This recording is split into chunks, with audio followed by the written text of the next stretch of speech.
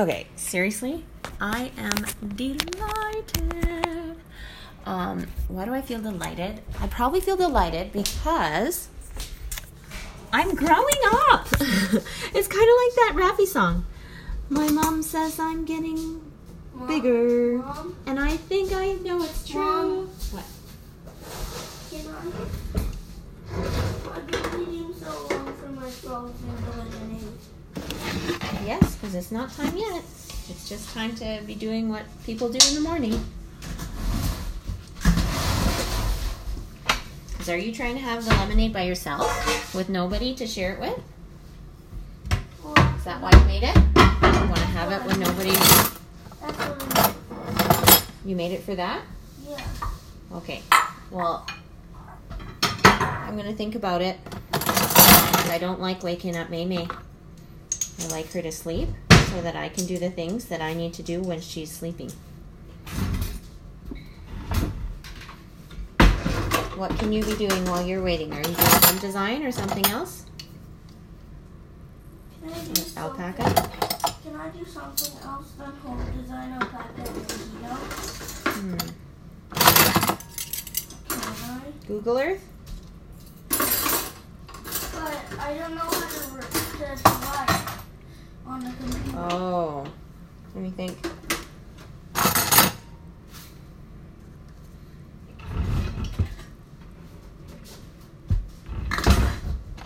I'm still thinking.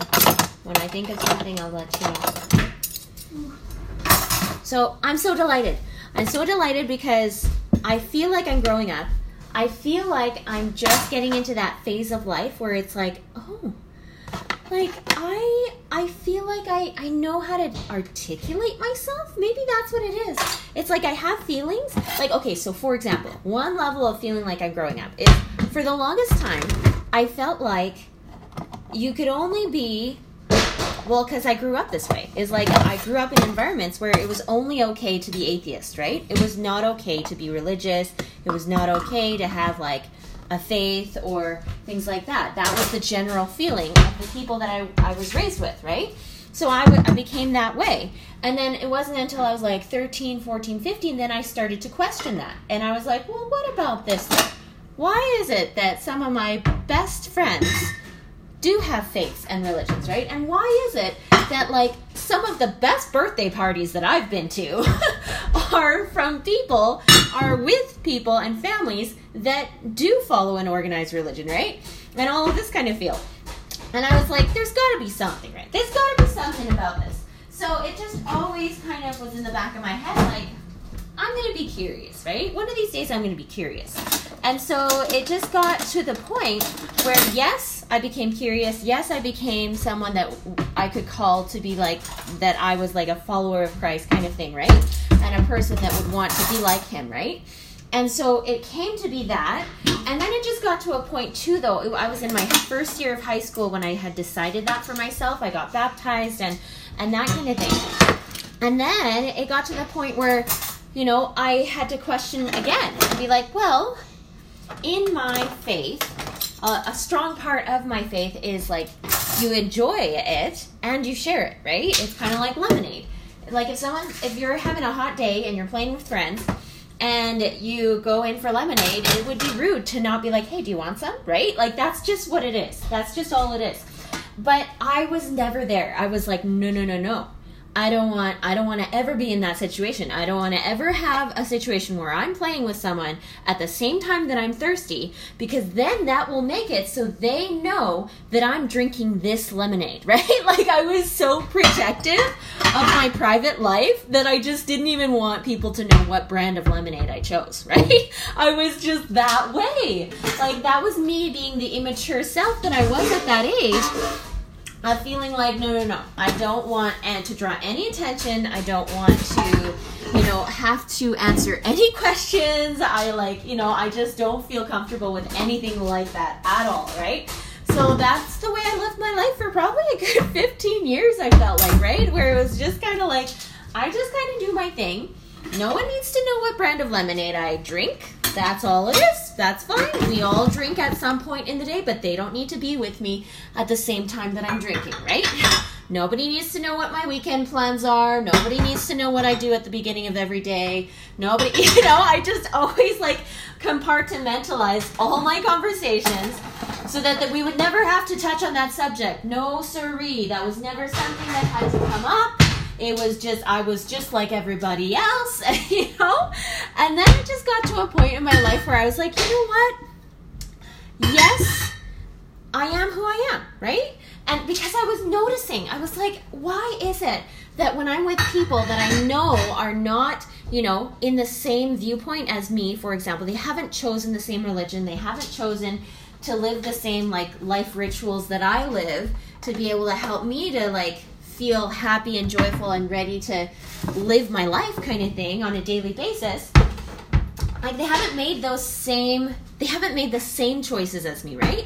Why is it that when I spend time with these people, I feel like I don't have any permission at all to share any of that, and yet I feel absolute permission to be open to them and accepting of them of anything they share with me.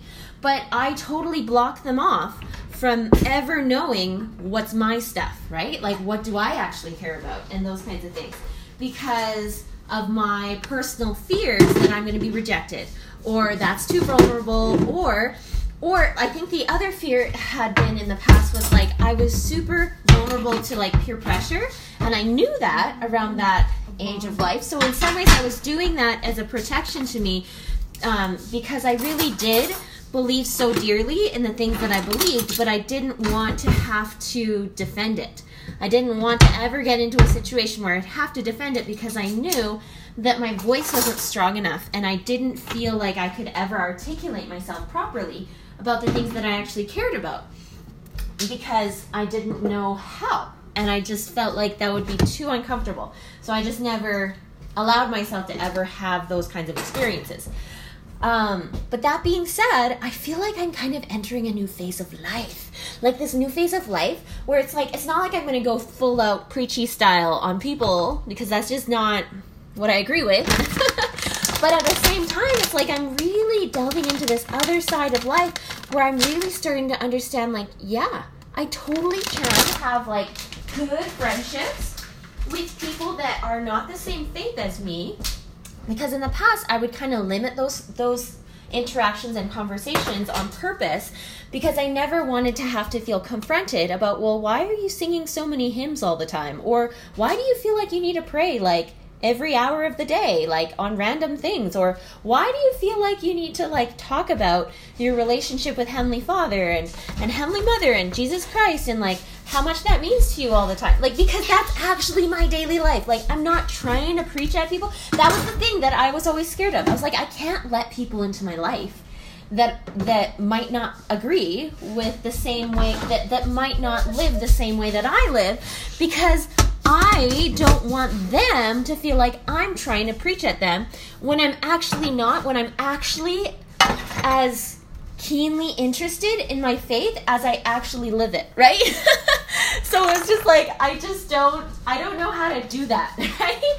And so I just kind of felt it's probably just easier to just limit those conversations, limit those friendships, so that I can live my hymn singing kind of praying and open dialogue about my heavenly family and my ancestors and all of that kind of life, without feeling any prohibition, any level of needing to censor or rephrase anything or make, downplay or dilute any of the things and feelings that I had. Because I tend to be kind of an all or nothing person. So it was kind of well, if I can't go all out, then maybe I shouldn't go in at all, right? Maybe we should just not be friends, because then I wouldn't feel like I would have permission to live my religion. That's kind of the feelings that I had.